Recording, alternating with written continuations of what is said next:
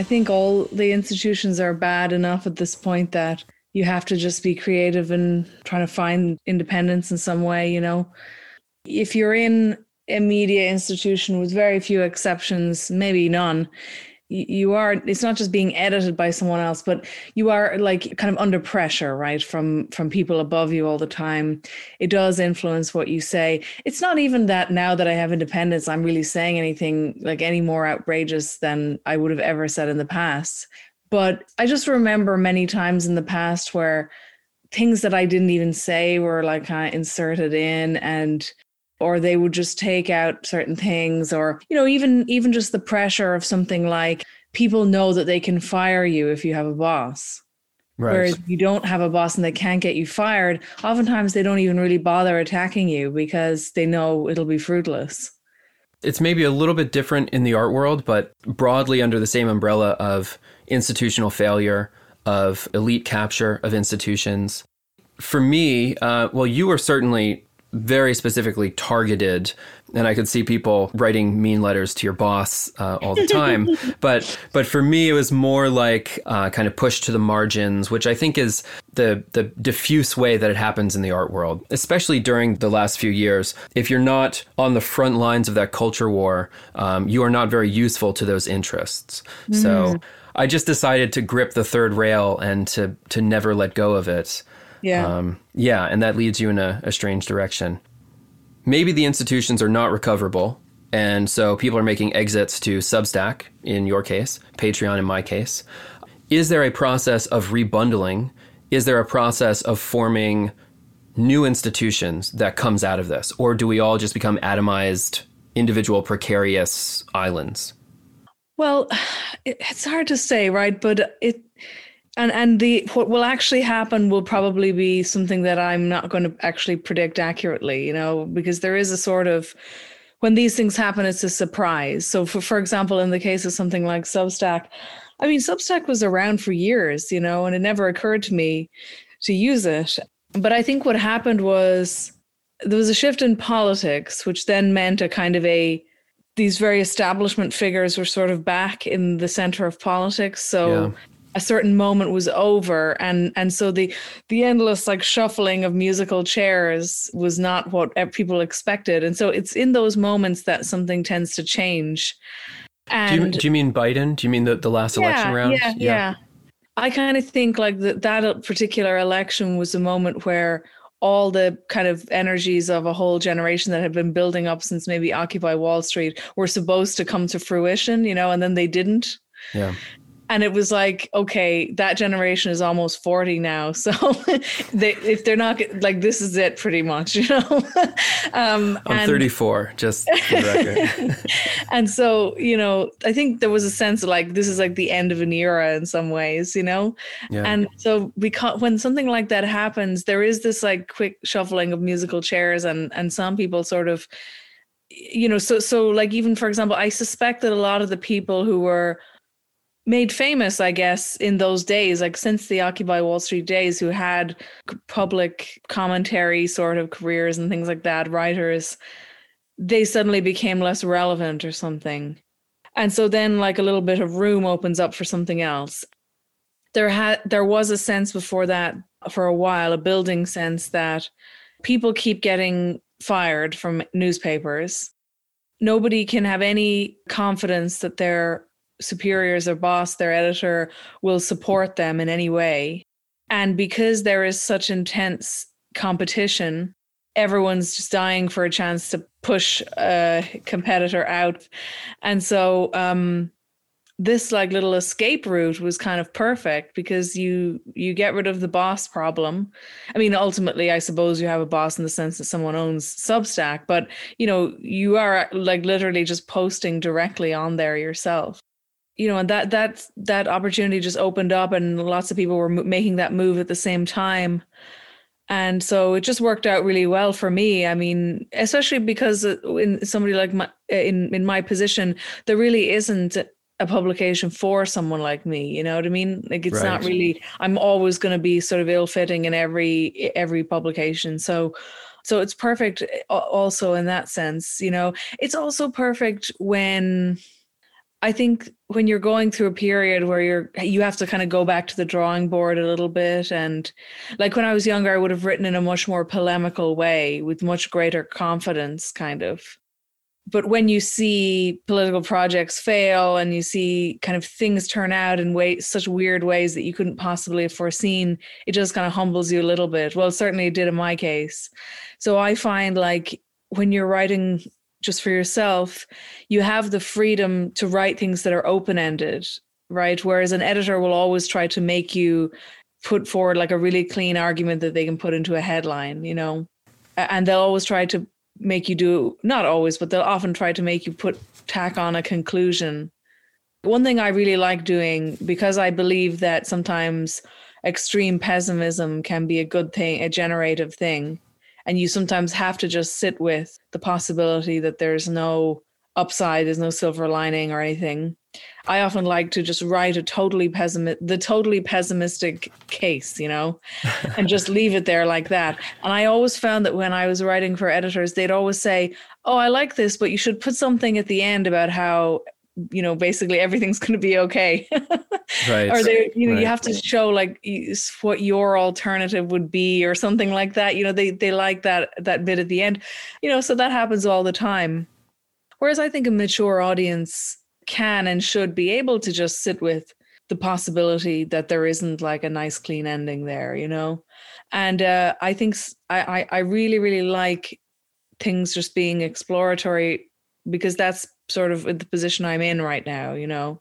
If I had the political certainty I had 10 years ago, I'd be writing the way I did 10 years ago. For sure. Yeah, I think let me try and summarize this to make sure that I'm on the same page. Let's say there's a period where there's an enthusiasm behind Sanders, and there's this sense that you can run an insurgent campaign within the Democratic Party, and you're analogizing this to the ability of legacy media to contain alternative voices or voices of dissent. Both of those things kind of deflate at the same time. Yes. They represent some very similar, if not identical, interests, in that people who work at the platform then join the Biden administration now. Like that's literally already happened. Yeah. So we're at this really funny moment where there's a sense of returning to the center, but also it's totally unsustainable. Even the people who are at the center in power are stricken with this sense that it's unsustainable, and there's going to be some Jenga block that falls loose. We don't yet know what that is. I feel it as well because I've essentially, in this time, I've spent the last, let's say, 6 months defending institutions against the encroachment of platforms. But here I am, like literally, I left my job at the institution to become a content producer on the platforms. So yeah, there's some new chapter that we're moving into. I want to ask you though, in the last, let's say, I've been doing this publicly since 2018, and I've become something of like a confidant for people who are in positions of media and parts of the cultural sphere. I've had a lot of behind closed doors conversations where people privately confide in me that they read your work and they take your work very seriously. Although there's not, it's not just a few. It's like you are the first person who's mentioned in like all of these interactions.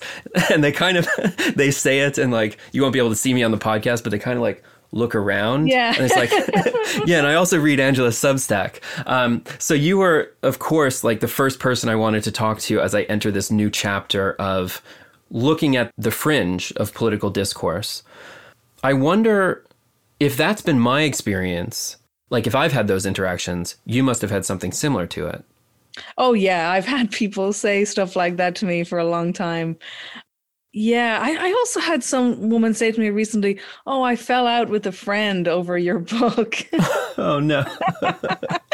Yeah, she had or I think maybe, yeah. And I think it was actually two friends of hers fell out over my book or something like that. And I thought, God, that's sad. Wow. That's really sad. Like It's like 150 pages or something. Yeah, I know. It's just, but I mean, that's just such a testament to, okay, but here's what's interesting though, right? Because you know from researching radical online politics that the range of what is being said out there in anonymous internet world is so huge, right? It's like, Right. Yeah. it's the absolute like furthest extreme in every direction you can imagine. And so what I'm saying is so, to me, sensible. So I don't see myself as being in any way out there on the fringes, and yet in a strange way, I tend to attract more of this kind of reaction than even the most extreme stuff that's out there, which is an interesting and puzzling thing. And I don't know why that is, but I suspect one of the reasons, like I've noticed, for example, I see whenever I get a subscriber, and I've noticed like the names coming in as subscribers are like really, really big names, Many of them are in the elite institutions in some way or another, like in academia and things like that. And so that's kind of who's listening to me. So I suppose the reason that maybe people who are out there saying like really absurd, like knowingly absurd, like extreme stuff, they're not really speaking to the institutions, you know what I mean? Whereas the people in the institutions for some reason are reading me. Therefore, you're kind of, there's a possibility that you will influence those institutions. I don't know. That's my guess. Like, and also I always try to, I think because a lot of the extreme politics online are, the people doing it are very self-aware in their kind of exit from respectable thought and so on. And they sort of have like a very, Nietzschean or whatever, like attitude to like morals, right? They reject the moral system, the moral fanaticism of our time, really. Whereas I always try, you should be able to make what you're saying morally comprehensible.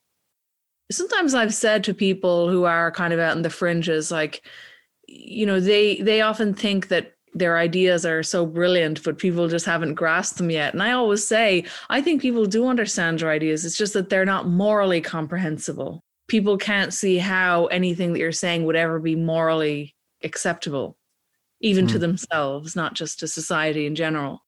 And so I always try to make things like, to include a moral argument as well, And there aren't that many people kind of doing both of those things at once, like trying to make an intellectual and a moral argument and also kind of pushing boundaries a little bit, People just go all in and they just push all the boundaries and just completely reject the entire moral system, like of the rest of society at the same time, which, has always had its place. Like, artists have often done that and so on.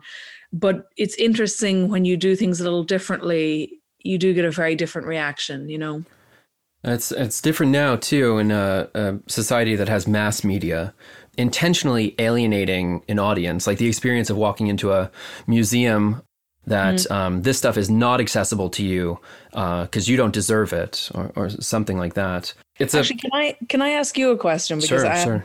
I'm really fascinated by, so with Substack and with various other things, kind of media platforms, I think they have found a way to get around some of the restrictions in writing, journalism, essay writing, opinion writing, that kind of thing.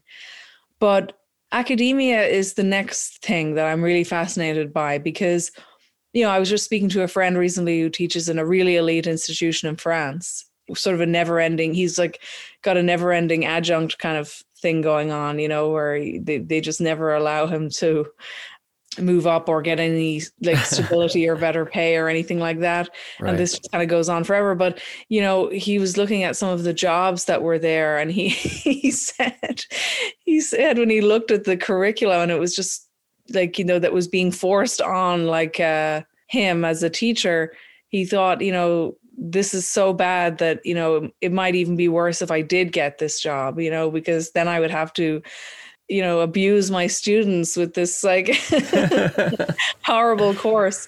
And so, yeah. And he put it in a funny way. He just said like, yeah, academia is just in ruins now, and that's what it is. It's in ruins. And the idea, I mean, I'm all for trying to go into the institution and fight and like make it better and stuff like that. But in the humanities and stuff, I mean, I don't know. I just don't see that it would be such a task. I mean, to move them an inch, it would be like a life's work, and Right. I think it would be a wasted life's work, honestly, at this point.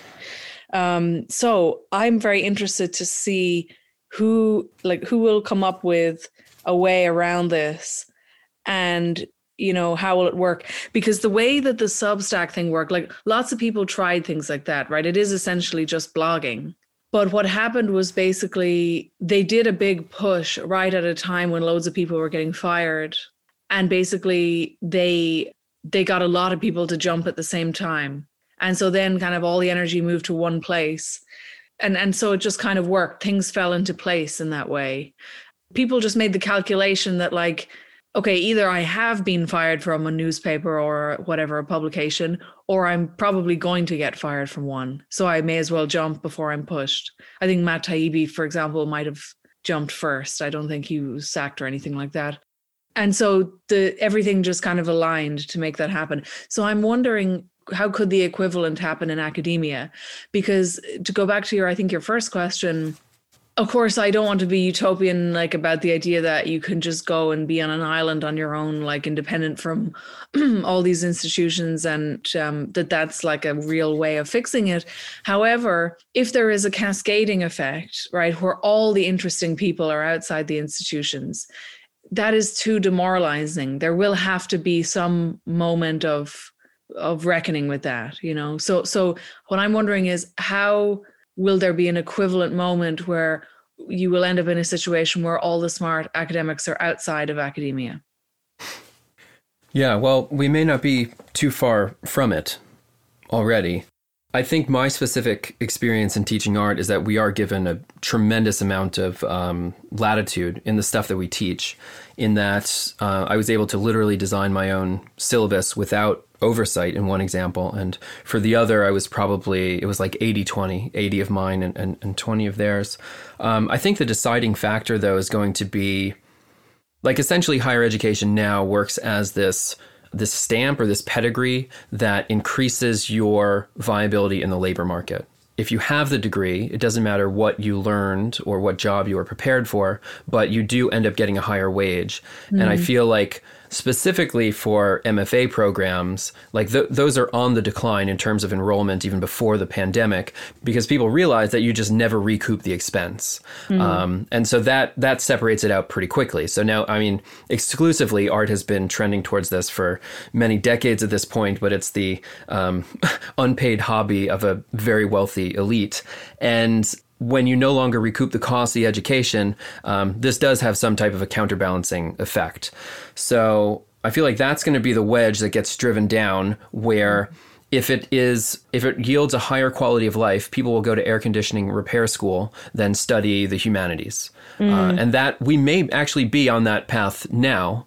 I do feel, though, one of the things I wanted to ask you about is this term, the clerisy, that you've been using, I want to say, in the past few months, which has been a recurrent theme in your writing, because I feel like the humanities education, but also the co-optation of these really radical, impossible to realize activist demands, what those are most useful for is being brought into this, I'm not sure if it's a new class or what you would describe it as. Maybe I'll let you choose how to describe it, but there is a pretty direct pipeline from activist work and higher education into this clerisy. Would you maybe define that term for the listeners who are unfamiliar with it? And then I have a few follow-up questions on the specifics of it, but maybe to familiarize everyone first. Yeah, I mean, just like the idea, I suppose it's a bit like Brahmin or something like that. Every society has something like a priest class. Normally, I think a much more healthy and stable society, it's a lot smaller than the current one is.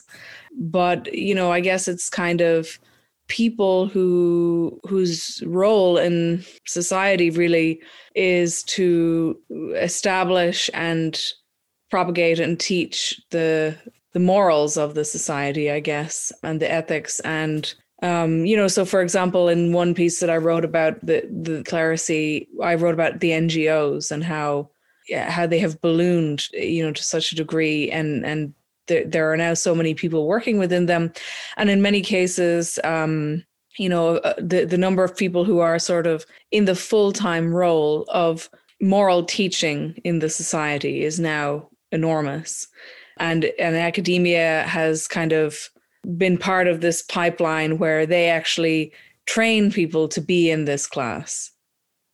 But it is like Brahmins, or it is like a priest class in many ways. And in many times in history in the past, that priest class has become too big, too powerful, too abusive of its power. And, a backlash does come eventually, particularly, when the kind of right to rule collapses. The construction of morality, specifically in the context of a nonprofit, feels like the job is to propagate a specific type of ideology. And that happens to be the ideology that comes from, if you look at the donors, mostly finance capital. Some of the numbers I've seen, 10% of the total number of people who are employed in NGOs in the US, one is tempted to imagine that number is getting larger because it's getting more and more difficult to manage the expectations of a downwardly mobile, developed nation. And so those two things are like one curve is chasing the other. That the worse things get, the more priests that you need to keep people in line with whether it's a moral principle or just accepted behavior or whatever. Can I ask you, though, what is the difference between the clerisy and the professional managerial class? Like, is there an overlap, or do you see them as two separate things? There's an overlap, I suppose. Like, but the reason that I tend to say clerisy or something like that is that the populist backlash is against a subset of the PMC, and that is the priest class, I think, really. So it's not the manager of the shop floor; it's the person who tells society stories or something like that. More so journalist than a manager. Yeah. Well, we also just have less people to manage in today's American economy. I mean, less shop floors, really. There are plenty of people to manage, but less shop floors to be managed. I mean, I guess there's a sense that this group of people, basically, that they have lost legitimacy because they become larger, more powerful, more intrusive, and also less legitimate because people can't see like what the benefit to society is of having them there, So even like one piece I wrote about this on Substack, I made this kind of comparison to when there was a backlash against, say, like the clergy, like the Catholic clergy in Europe. It was kind of similar in a way, because it's not that the Catholic clergy were necessarily the most oppressive faction of society. It was more that they, just like the current one, they became too large, too intrusive, and people couldn't see the legitimacy of their role, given how intrusive it was.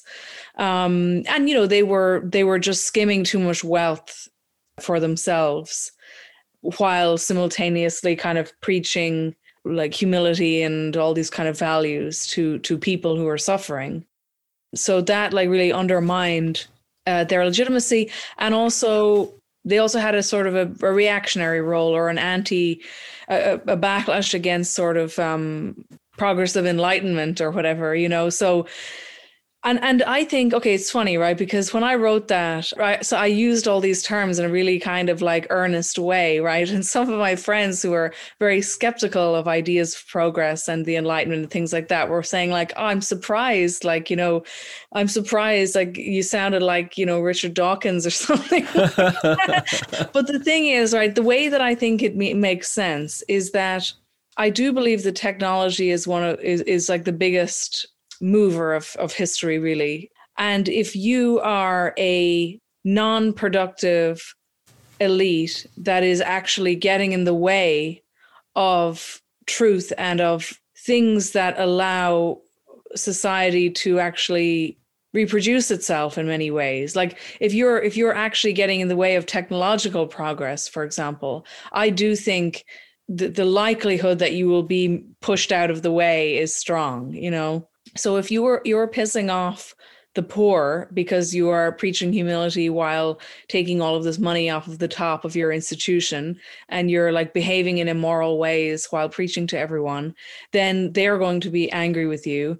If you are stopping scientific development from happening, then you're getting in the way of profit making. Actually, really, like for example, I have to believe that a lot of people in like engineering and in tech and stuff like that are probably not happy about NGOs and people in the kind of professional activist class saying like half your engineers have to be women or something like that, or maybe saying even, we even see it with the vaccine stuff in some way. I mean, I'm not even going to get into that because that is one of these things that people have very, very, very strong feelings about. But, the fact that it was so difficult to simply get a truthful response on anything, that when everything was so politicized, it was literally endangering us all, basically, the level of politicization. So all of these forces kind of come together, and having this morally fanatical kind of teaching class, it becomes actually dangerous to society at some point. And the opportunity to topple them comes eventually, Yes. I think there's, I think that right now we're watching competing definitions of human freedom, and it's infuriating to those elites that are currently in control that some people might choose their definition of freedom is having a home and having a dependable quality of life. That drives them mad. And I mean, I feel at this point, really being in the weeds for the past few years, that's like the only real trajectory, the only escape hatch out of this whole thing is basically rebuilding the labor movement in socially conservative areas. Like you have to redraw the lines of politics in the United States, but that's a larger thing. Let me table that for a second, because I want to just echo something that you said earlier about technology moving history, and it's great to be in conversation with another enlightened leftist. I'm sure you're very unhappy to hear that description, but I'm only somewhat joking. But someone who's inside the art world, when you talk abstractly about these elites, I know some of them. Like I have billionaires in my phone, and I would live on $25,000 a year. Like that should not exist. It does exist in the art world in a very specific, geo-specific and era-specific few years where that was allowed to happen. I know the people who live in Bushwick, and basically their job is to be the mouthpiece of the people who live in the Hamptons. And when you say like that those people are going to get removed, I think there's going to be a lot more of my experience where the benefits of staying in the system, holding the bag for the people who are profiting off of your work, like those rewards are actually so few. So I want to like hypothesize. You don't even need to hypothesize because it's literally factually real. Like journalists who would make $35,000 a year and then would write the think pieces about why the Sanders constituency is class reductionist and all sorts of things. But I think, again, the pay and the upward mobility for those people, like this class, this clerisy may just dissolve itself in time. Because some of those managers are going to get $100,000, but most of them, like 35 is the high end. And then when you're like, I'm 34 now, I'm calling you from my parents' house in the spare room. I don't know anyone now who has a spare room. I don't know anyone my age who has a house. So I just wonder, like that curve, it may not be possible to extrapolate it out any longer. Like the unsustainability is predicting a type of catastrophic crash. And the bookend to this thing, if I can finish this long route that we're on here, is I guess superpower competition, where the rise of China is going to force certain changes in the way that the American economy is organized. And let's say just a rough, let's even overestimate it. Let's say there's 20% of America that is employed in maintaining the current order, siphoning real value out of the economy. Like, someone's going to need to tighten their belts. And I just wonder how much longer it can continue if there is no path for upward mobility of anyone who is in this, like, as you described, clerical class. Does that... Yeah, no, there's so much there to talk about. But, at the moment, I'm just reading Sally Rooney's most recent book. And I'm just thinking it's so funny because all millennials, millennials are probably the generation that were like, that believed in that were the most disappointed in a sense. Like, you know what I mean? They start off with the most like utopian idea of what life is going to be like, and they get the biggest disappointment kind of at the end.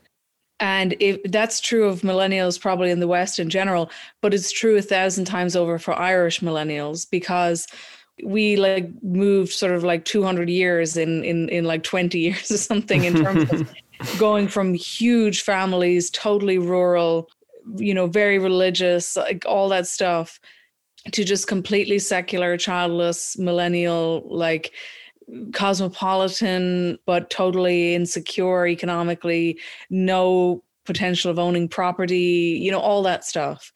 But when we were, say, starting out, like say in our early 20s, we just couldn't believe our luck, basically. Like, we really thought we really thought that we were just going to be able to wander around Europe and have this like ideal cosmopolitan lifestyle, because that was very much packaged and sold to us. Like, I always think of early advertising for cell phones and, and things like that. And it would always be people just like living as digital nomads, around. You're talking about like Dublin becoming a tax haven? Yeah. In this period? Yeah. So basically what happened is that in the late 90s, there had been a couple of failed economic policies. Like, Ireland only got its independence in the early 20th century. So it hadn't developed normally because it was a colony. So it really had just produced agricultural export. So it had to kind of build an economy from scratch. And that project was kind of faltering at various times, but, they did make some progress on it. But in the 90s, they had this idea, oh, screw that, we're just going to turn it into a tax haven. And so at first, of course, it's great, right? Because at first, all of these companies flood in. All the European headquarters of all the big tech companies are based in Dublin, and all this money is there. And suddenly there are jobs for young people, and they're like, the young people think they're like interesting jobs or fulfilling jobs or like high prestige jobs, and all that stuff. Now, a lot of these companies are just basically brass plates. Like, they don't even employ anyone. So they're not even really, they're not even really providing jobs, but some are. And it's like, I suppose, like, we kind of laugh at it today, but like the whole kind of way of life that was being envisioned by Google and all these companies, where you have a really big network of friends and you travel and you have all this freedom and all that kind of stuff. Like, so we really did believe in that, like, and we really did think that that was going to be our lives, and that we would be also better off than our parents, as well as having all this tremendous freedom. Right. And so it's funny now, if you read, when I was reading Sally Rooney, I was thinking, like, if Sally Rooney is miserable, like, what hope is there for the rest of us, And actually all these writers of my age group, the kind of millennial writers from Ireland, Roisin Kiberd is another one. She's really good. And there's a guy called Rob Doyle and another guy called Mark O'Connell, who kind of wrote this book about transhumanism. And it's what they all have in common is basically, and I suppose me too, what they all had in common is like, is that they ended up being incredibly disappointed by this thing being a lie, basically, and none of it really working out very well. And so everyone in Sally Rooney's books are, people in that situation, right? Everyone they know is emigrated. They're still living with their parents or something like that. nothing has really worked out, and they have no, and then they start becoming very apocalyptic about the future, you know, so they're like obsessed with like just like climate apocalypse and all these terrible things are about to happen. And of course the more terrible possibilities that none of them will happen. you'll still be in the same situation in 10, 20 years, because we don't actually know a way out, because the plan that we had just didn't really work out. So, yeah, I think that if people can find a way out and they can make it work economically, they will do it. And in fact, the institutions won't be able to stop it. Like if somebody can crack that, if somebody can find out a way to make it financially viable for people to be independent scholars and be able to live on that, then, you know, just in the case of academia as an institution, I think that it will be like an unstoppable exodus, basically, because nobody is happy in there.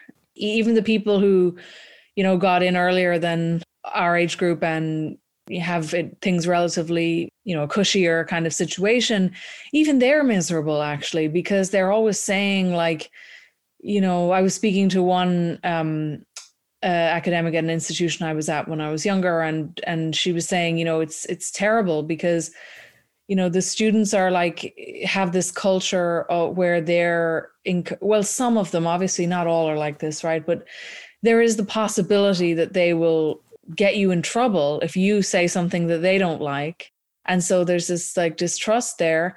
And because of the way, like the competitiveness of the field, like there's like not very good rapport among people in the institutions, and just all of these things happening, you know. So at the same time that the internet is like massively expanding what can be said and what can be thought and like creative expression and all these things, the institutions are like narrowing it down and down and down and down. So until you have no freedom of speech at all, really.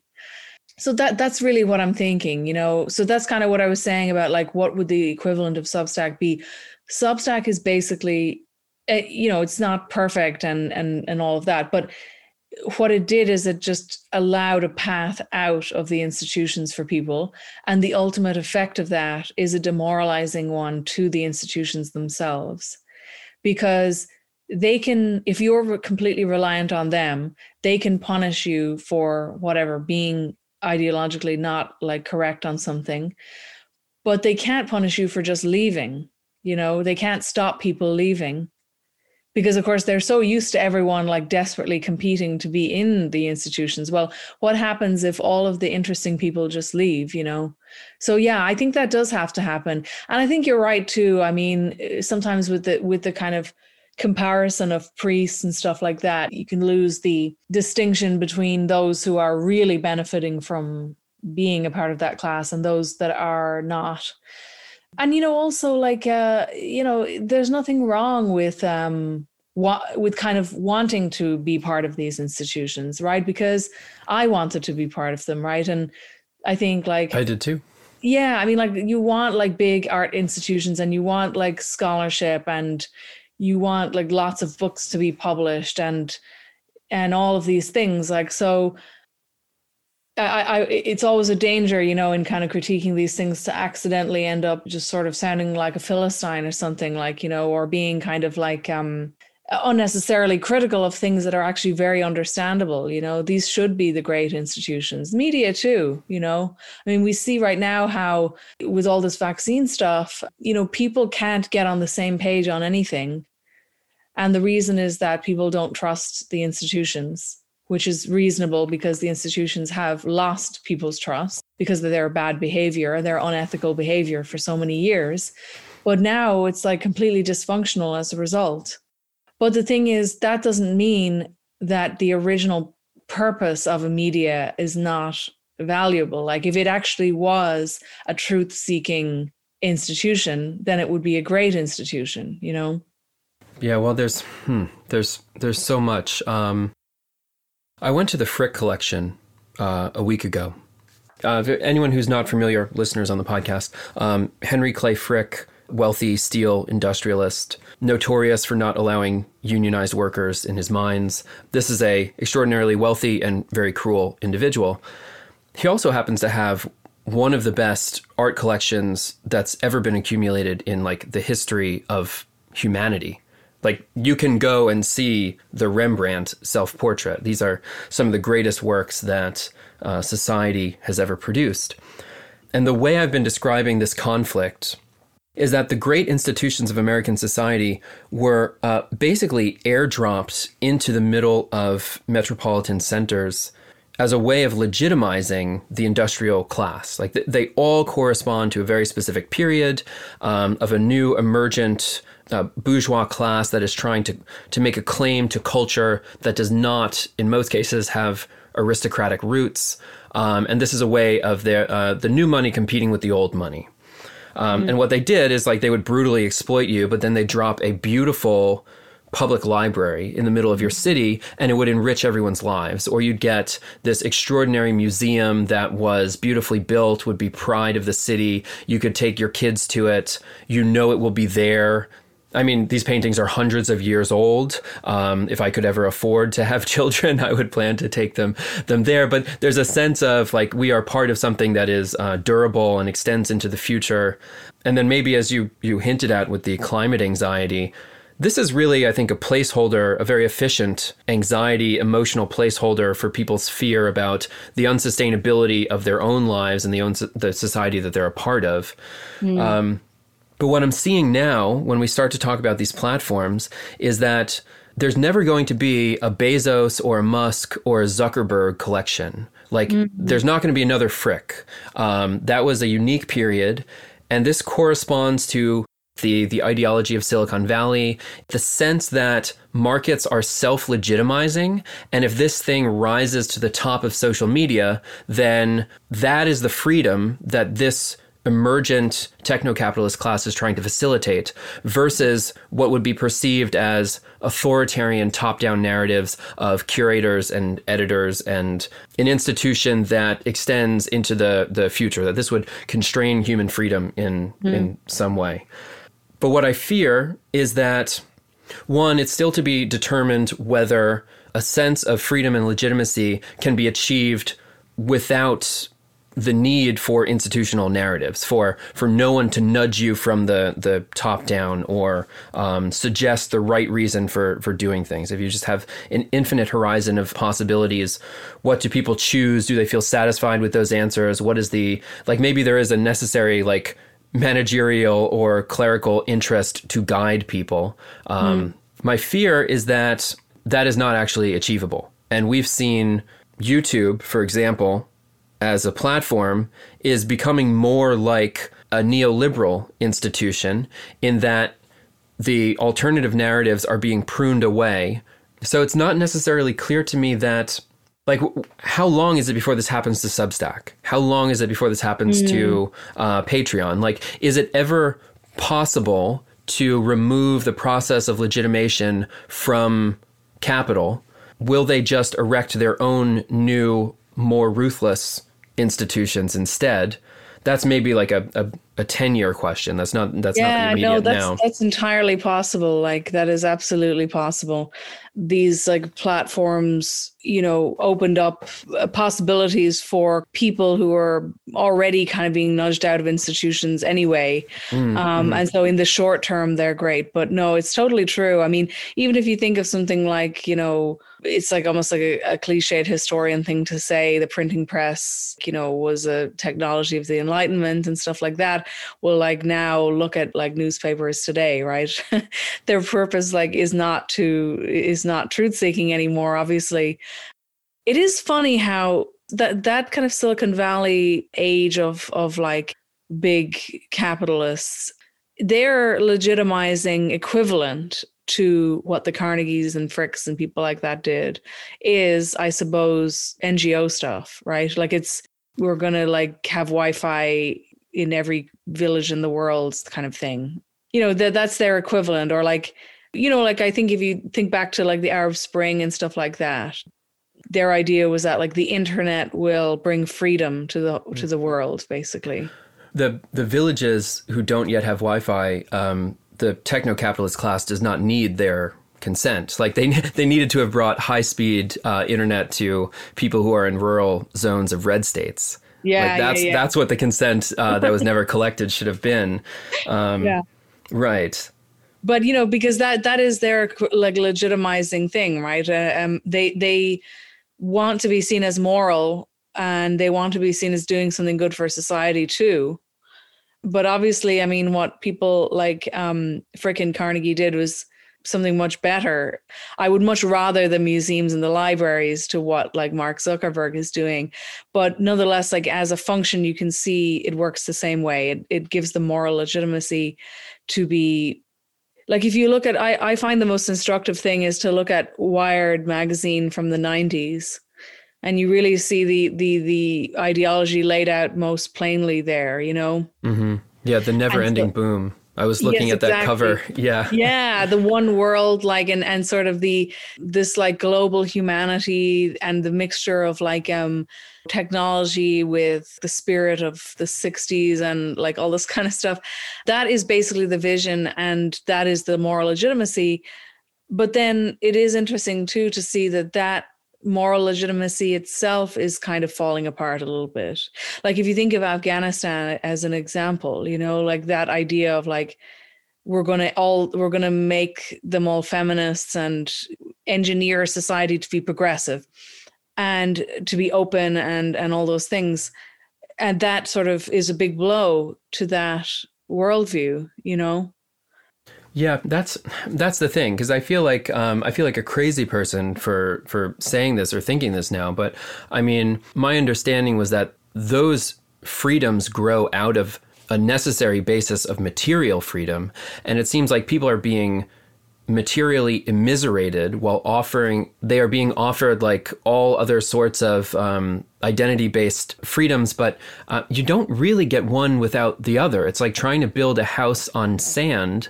And I don't understand how their identity can flourish if they don't have a roof over their heads. So it seems to be moving kind of backwards to push the culture war onto people who are, in some cases, living a peasant subsistence lifestyle. Yeah. I guess how do you account for that type of miscalculation that you would force these freedoms onto people and not provide the material foundation for anything else? It's a classic case of hubris, It's just they're too wealthy and like no one's telling them no. Exactly. Yeah. And reality has to tell them no.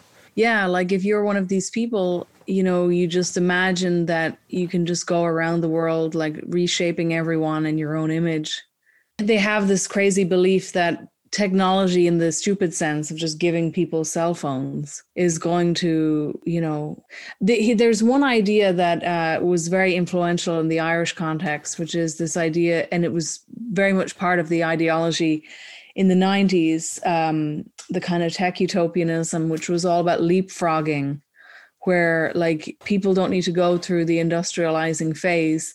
They can just go straight from like a totally pre-modern, like tribal existence to being like someone in California, like, or, in Silicon Valley, that they basically, and that's such a strange view of technology, like of the role of technology in these things.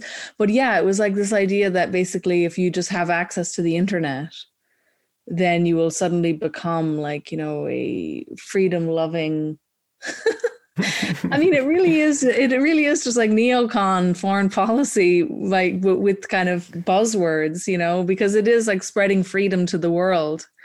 But that's what's so funny, and that like what giving everyone a cell phone did is that it birthed this totally like insane, feverish, pornography addicted, extreme conservatism. So you get like paleocons wearing a schoolgirl dress, and like it didn't fulfill the California ideology. Like, so you have like just this bundled together knot of like incoherent reaction that I feel like if you had just maintained like, okay, there's a requisite amount of industrialization and middle class jobs that can't be sold off or the country starts to implode, then you would have done much better in achieving the second half of the plan. But I Yeah. guess maybe you can't do that if you're trying to leapfrog. Yeah, yeah. Yeah.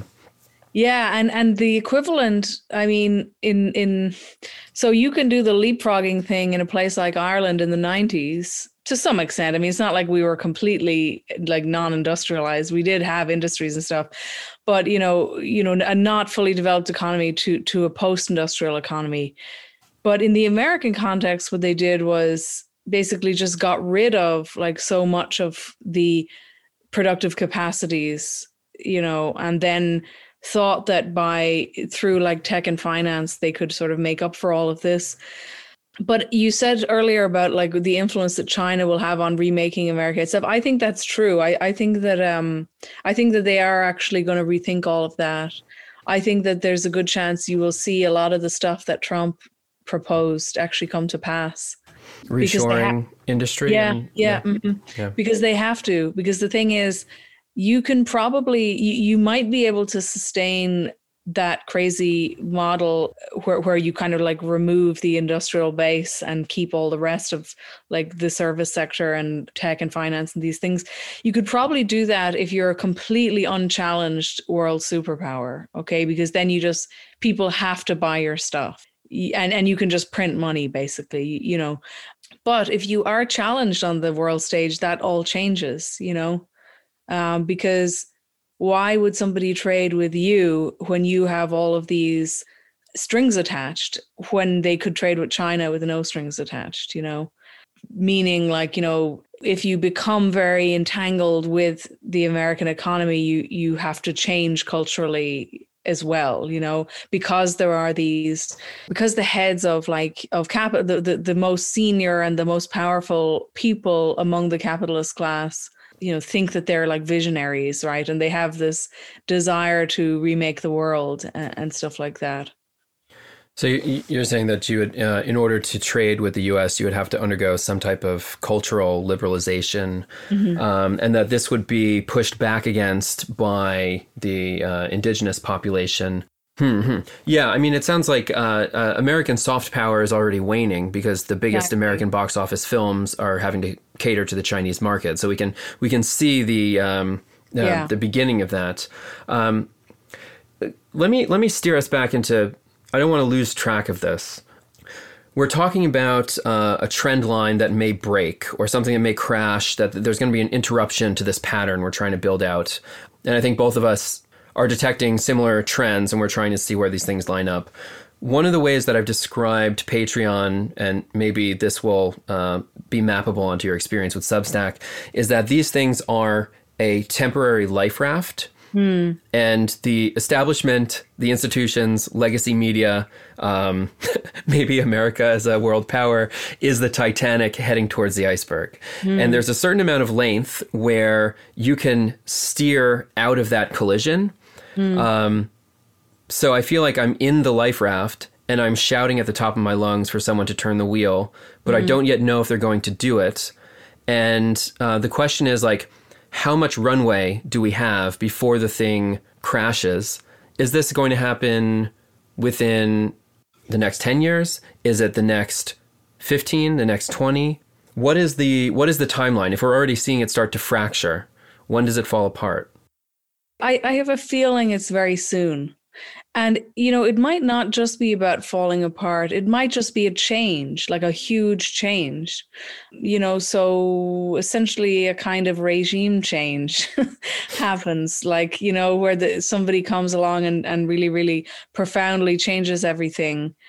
Something like that could happen. And maybe somebody has like a brilliant master plan to revive the whole project. I don't know. But it is interesting that the ideology of the big tech guys is losing its legitimacy on the world stage at the same time that this stuff is happening with America, at the same time that you have all of these like features of periods of turmoil, which is like very high economic inequality plus major elite overproduction and stuff like that. I think Turchin is correct about that theory. I think it's plausible. And so maybe something like that, it won't be necessarily a crash. It will just be a very big change. a change on the scale of FDR or something like that. That's what I was going to ask. Yeah, Do you think that a jobs creation, like a New Deal, would be a sufficient, or is it too late for that? I don't know. I think it could be. You know, countries have emerged from, you know, so, depending on the crisis. Like sometimes a crisis can actually be the like catalyst for, you know, a huge revival that is even greater than what came before. So I really don't know, but so I wouldn't really be sure as to whether it's going to be something like that, or whether, I mean, one possibility is that you will have just uncontrollable turmoil within the country, like even something like secessionist movements and things like that. Like that could definitely happen. And that will be very, very hard for the government to control, because it involves basically a military conflict with its own people, kind of, you know. So anything like that could happen. I don't know, but I do think that some kind of big break is inevitable. And it could be it could be something good, you know, like, I mean, I think in the past, like just to use the FDR example, America has often been clever about sort of taking in just enough of its rivals' strong points, you know what I mean? And sort of imitating them and then adapting them, that they could do that again. You know, I mean, they could look at China and actually take like some of the successful things that they're doing into the American system. A very kind of a visionary leader could do that.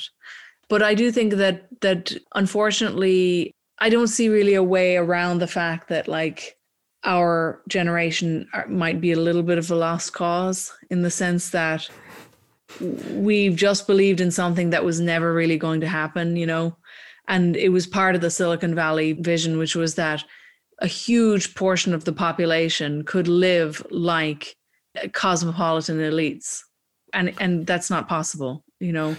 So for example, you might envision yourself like living in Paris or, you know, Berlin or one of these places, and like, you know, having a totally self-sustaining like career and all these kinds of things. Like this is like the dream that was kind of sold to people. But of course, everyone else has the same idea at the same time. So you end up just like competing in these oversubscribed fields for 15 years or something, and you haven't got any further.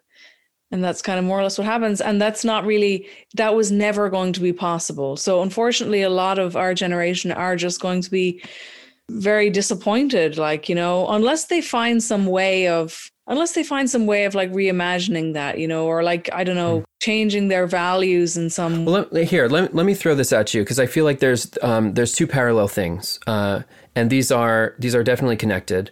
You're talking about how the American regime used to take in dissidents from all around the world, basically, right? And this had, one, the benefit of getting multiple perspectives and interrogating the discourse from all the different sides. It also had, in their, I think, correct calculations, when you bring in the dissidents from other regimes, it emboldens yours, and that they say like, oh, look, this is so successful over here. We have such freedoms and we can have conversations, etc.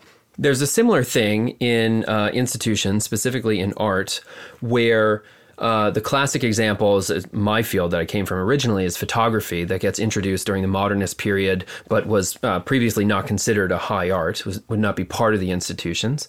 And then there's numerous examples after that, where you get things like one of the later versions is digital art, but I think of this as like scene uptake, that there's things that blossom around the mainstream of the institution, around the mainstream of discourse, and periodically need to be recuperated into the institution.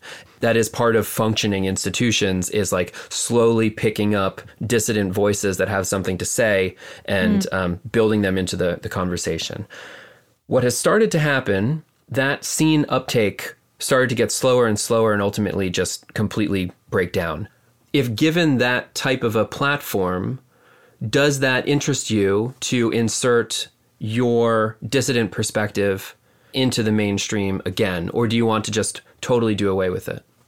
I'm kind of I'm quite happy being outside of it right now, but I to some extent feel like I'm sort of taking a break from it, you know, like, and I'm enjoying not having the pressure of being part of it.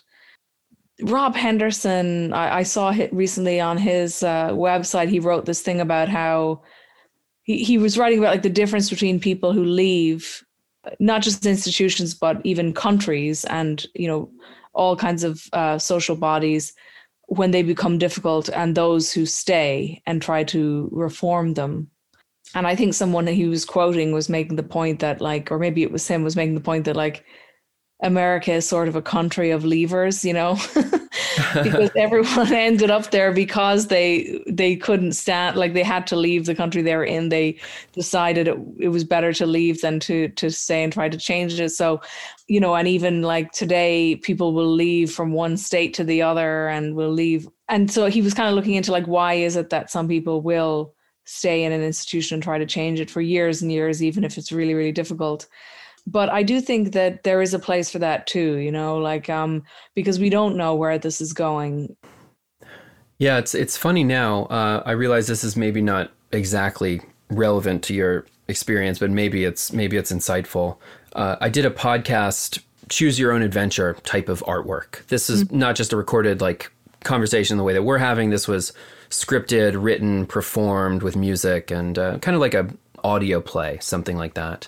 This was part of a online exhibition organized by a really wonderful museum in Germany. I love the show. I love the curator. It's great. It's the worst performing podcast I've ever done, period. And that I expected, okay, so we'll botch the rollout. Like we're not going to post it at the peak hours to get like all the traffic and whatever, because this museum is going to send an enormous amount of views to the podcast. I don't need to worry about that.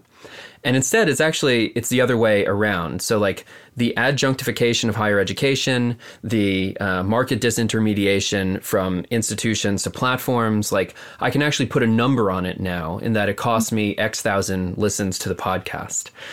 That gets also much easier when the pay rates for working in the university or working with the museum are maybe not declining, but just in a plateau, which will shed talent to seek more lucrative opportunities and whatnot.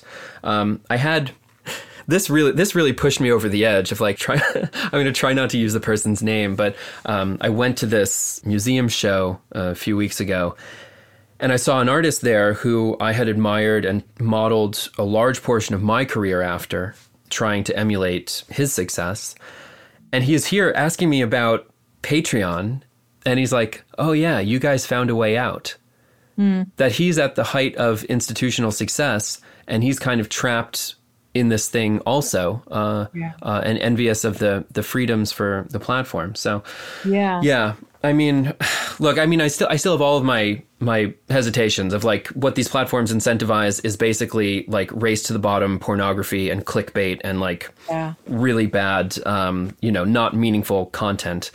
But it just simply may be that there's no other choice for the time being. Yeah, I think so. And, I think you just have to follow it and just see where it goes, But it is always that trade-off. If you publish something with a real publication, we'll say, you'll get more backlash, but people will talk about it more for better or worse. I suppose because that is a space for which all these people are competing. There's that like added tension to it. And I suppose they feel it's like a little bit of an official stamp of approval on it, Yeah. Yeah. I mean, I'm trying to play both at the moment. I'm not sure how long I can like balance on that tightrope, but yeah.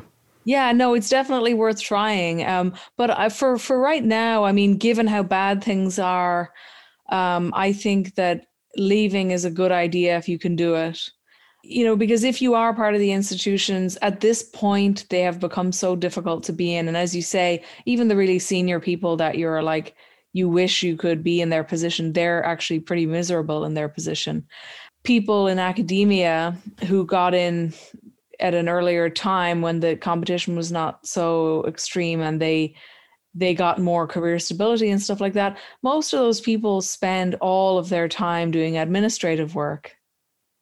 Even some of like the really, really good scholars who the whole point of a university, well, not the whole point, but like one of its main functions was almost like, I think like the Church of England used to have sort of something similar with vicars, like it's just to give them time. You just put them in a room and give them time to work on something uninterrupted. Right. And now what we're doing is just making them do piles and piles and piles of administrative work so that they don't end up really writing anything meaningful. I mean, we know all this whole bizarre system.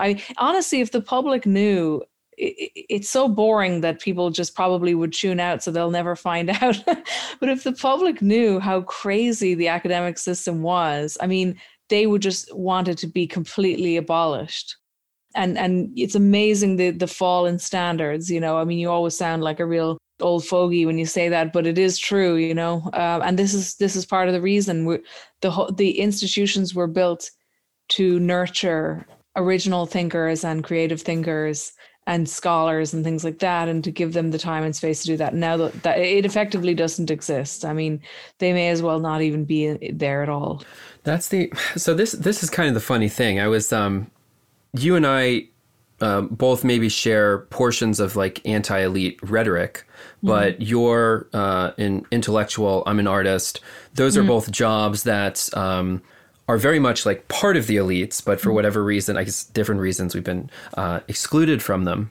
I do share your criticism that like the level of discourse has, I think, catastrophically fallen to a degree that I wonder if it could ever be recovered. On the stream, one of the things we've done is go back to some of the like classic debates. We were watching William F. Buckley versus Michael Harrington in 1967. And it's like 50 minutes of uninterrupted discussion. And it was just so much more in depth and better. It's impossible to imagine that this was part of like just television, that this was available to the public. Yeah. And now people are like, well, if the trailer is, beyond 20 seconds, no one's going to watch it. Yeah. It's like, really? So I wonder if maybe it's not like, maybe I'm not really anti-elite, but we just need better elites. There is this synthesis of, although it's very rare, but it's like a good, healthy elitism that is actually like necessary, because we don't want, let's say we just completely liquidate all of the institutions and now we're navigating public discourse through the platforms and we have Logan Paul and Alex Jones in debate. And that's like the extent of what we can get in 2021. Whereas, we had Buckley and Harrington in 67. Like that's a measurable decline. Like these people are much stupider. The conversation is way worse. Like how do we get back to 67? I don't know. It's like not a fair question to ask. No, I know. No, that is true. I mean, in a funny way, like I am an elitist in some sense, but that's only because I think if you're an elite, you should earn your place there. You know what I mean? You should be like somebody who is like, has something to offer to society, I guess. Many of these people did, and and I don't know. It's really hard to imagine getting back. I mean, first of all, the institutions that nurtured people would have to be restored to their former function, because that then influences the whole of the rest of society. Are those state institutions or educational or? Educational, yeah. Because, for example, like a lot of the decisions that are made about education, like for younger people, are actually, those decisions are made and those like ideas are thought up higher up in academia. I just think that the whole standard of writing and of speech and of scholarship and all these things has to be kept as high as possible. And the rest of society will be kind of lifted up with it to a large degree, because you will be tested much more from a young age to kind of reach these higher standards.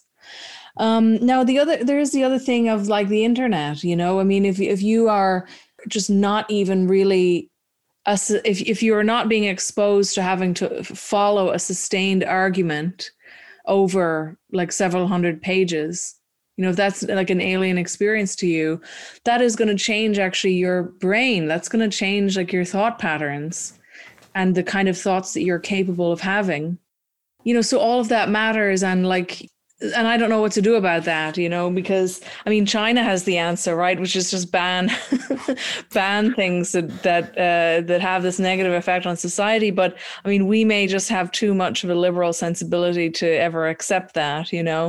So I really don't know. It's the big. I think it's like the biggest question there is. Like, it's the most interesting question.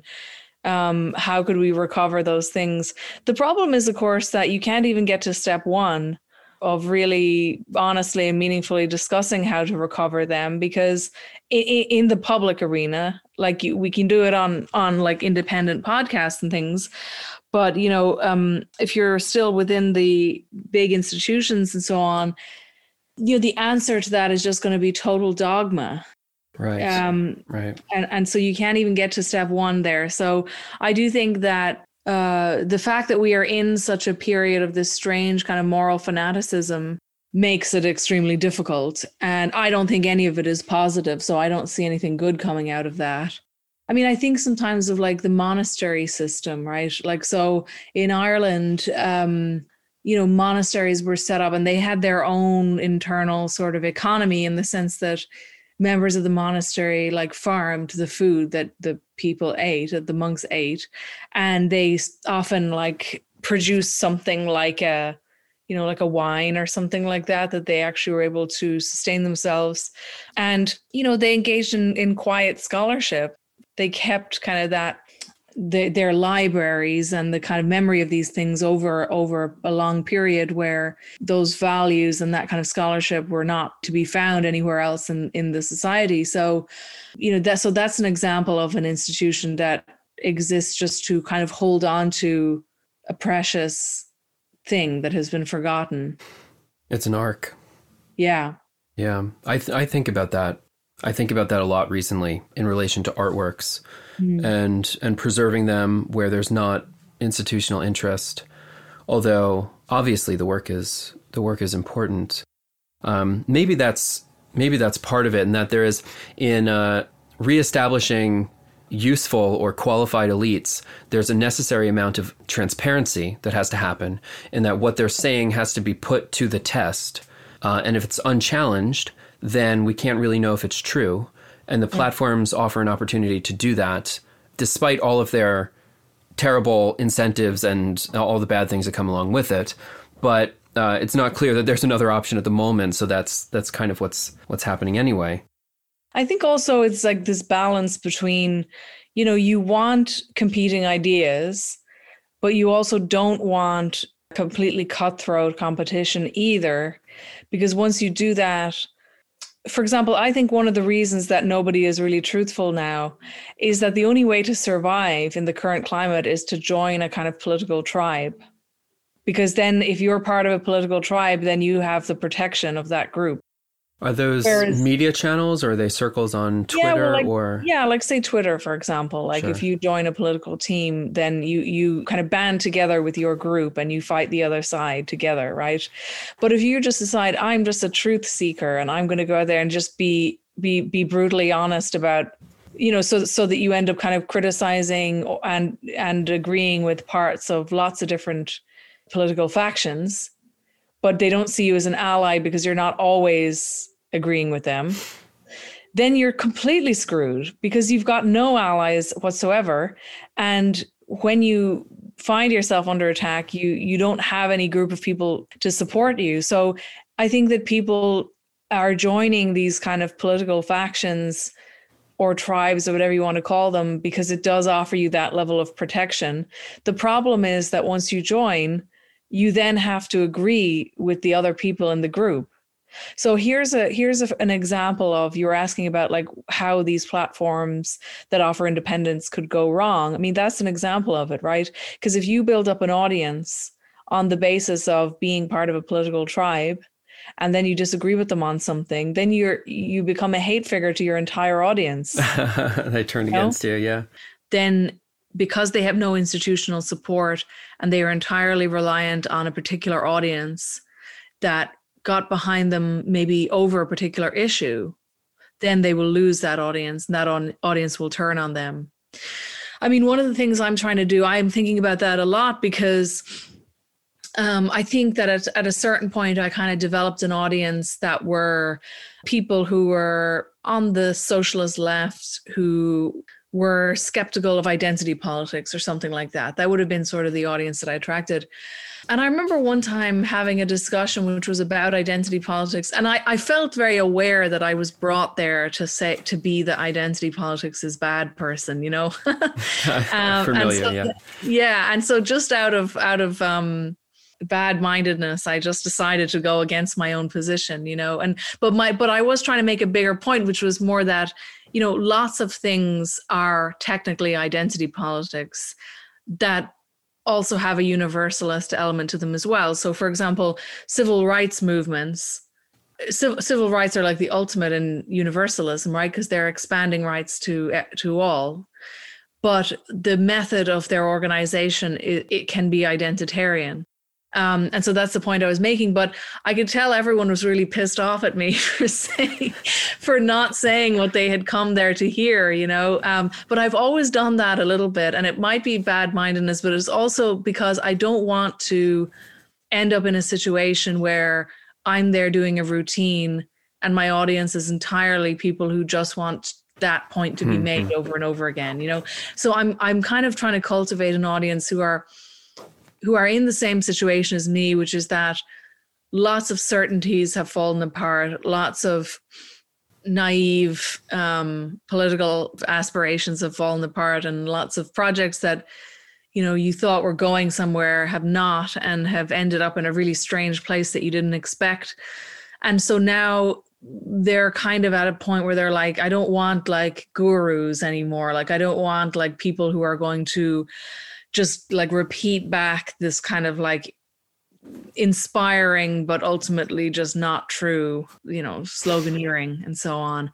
And there are a lot of people like that in my audience, and it's great, actually. That's the thing I enjoy the most, because I don't sense that I think they're kind of like a little like me, like a little lost at the moment. You know what I mean? They're not there to hear propaganda that will make them feel good. Can I ask you about the word socialist? Do you have, I guess, in your explorations, do you have a label that you like to use now? Yeah, it's a tough one, because in the total like abstraction of my own mind, I'm still just a socialist, right? But I didn't really foresee the extent to which, you know, I suppose it's like you have to distinguish between the actually existing world and the theory, you know. And very often, you know, even if you look at the history of like of different experiments that have claimed to be inspired by Marx, that spans the whole, that's like a million different things, right? So it can be like everything from like Cuba to the Khmer Rouge to like North Korea to East Germany. You know what I mean? These are like completely different things that have almost nothing in common with each other. And so I do think, too, like one thing I'm thinking about a lot recently is the extent to which I'm uncertain how much those kind of political labels actually mean, you know, like I don't really know. And yet at the same time, they do capture the imagination. So they have power of some kind. Otherwise, people wouldn't be employing them.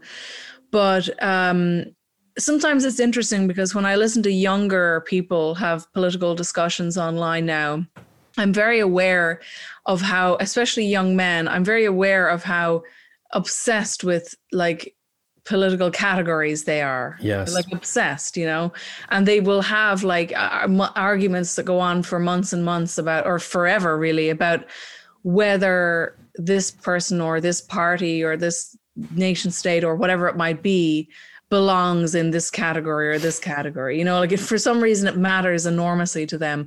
And I'm just not sure how much it does matter. Like, I don't think that that's really the driving force of things, you know. Like there are countries, for example, that have like that have like a center left social democrat like party in government most of the time, right? They're like the dominant party, and they're just like a democratic country that are way more socialized. Their economy is way more socialized. than the kind of ideological categories would suggest, you know. So I don't know, but I still kind of do use it as the closest approximation of what I think and what I believe now. I'm just not very, very dogmatic about exactly what it means, because I think like it has a lot to do with like a lot of historical circumstances, you know, and the particular circumstances that different places find themselves in at different times in history, when an opportunity comes along to have some kind of a major economic revolution or something like very, you know, broad and sweeping. So yeah, I use it, but I'm aware that unfortunately, after all that's happened over the last couple of years, I don't think it's a word that is going to be taken up in a popular way again for a while. You know? Yeah, there was maybe an opportunity a few years ago. Yeah. But I do think, I mean, one of the things that I think we're both aligned on here is that there are clearly some necessary changes that have to happen, are going to happen one way or another. And that includes like stop privatizing everything, start doing more planning, and in different places under different historical conditions, those are going to go by different names. And so what I'm most interested in is moving people between belief systems and facilitating a level of state spending, of reversing the tide of neoliberalism, specifically in the U.S., because I'm very selfish that way. But whether that goes by the name of like Marxist or social democrats or Keynesian or and all sorts of things, the plan is very clear. The plan for what needs to happen is really clear.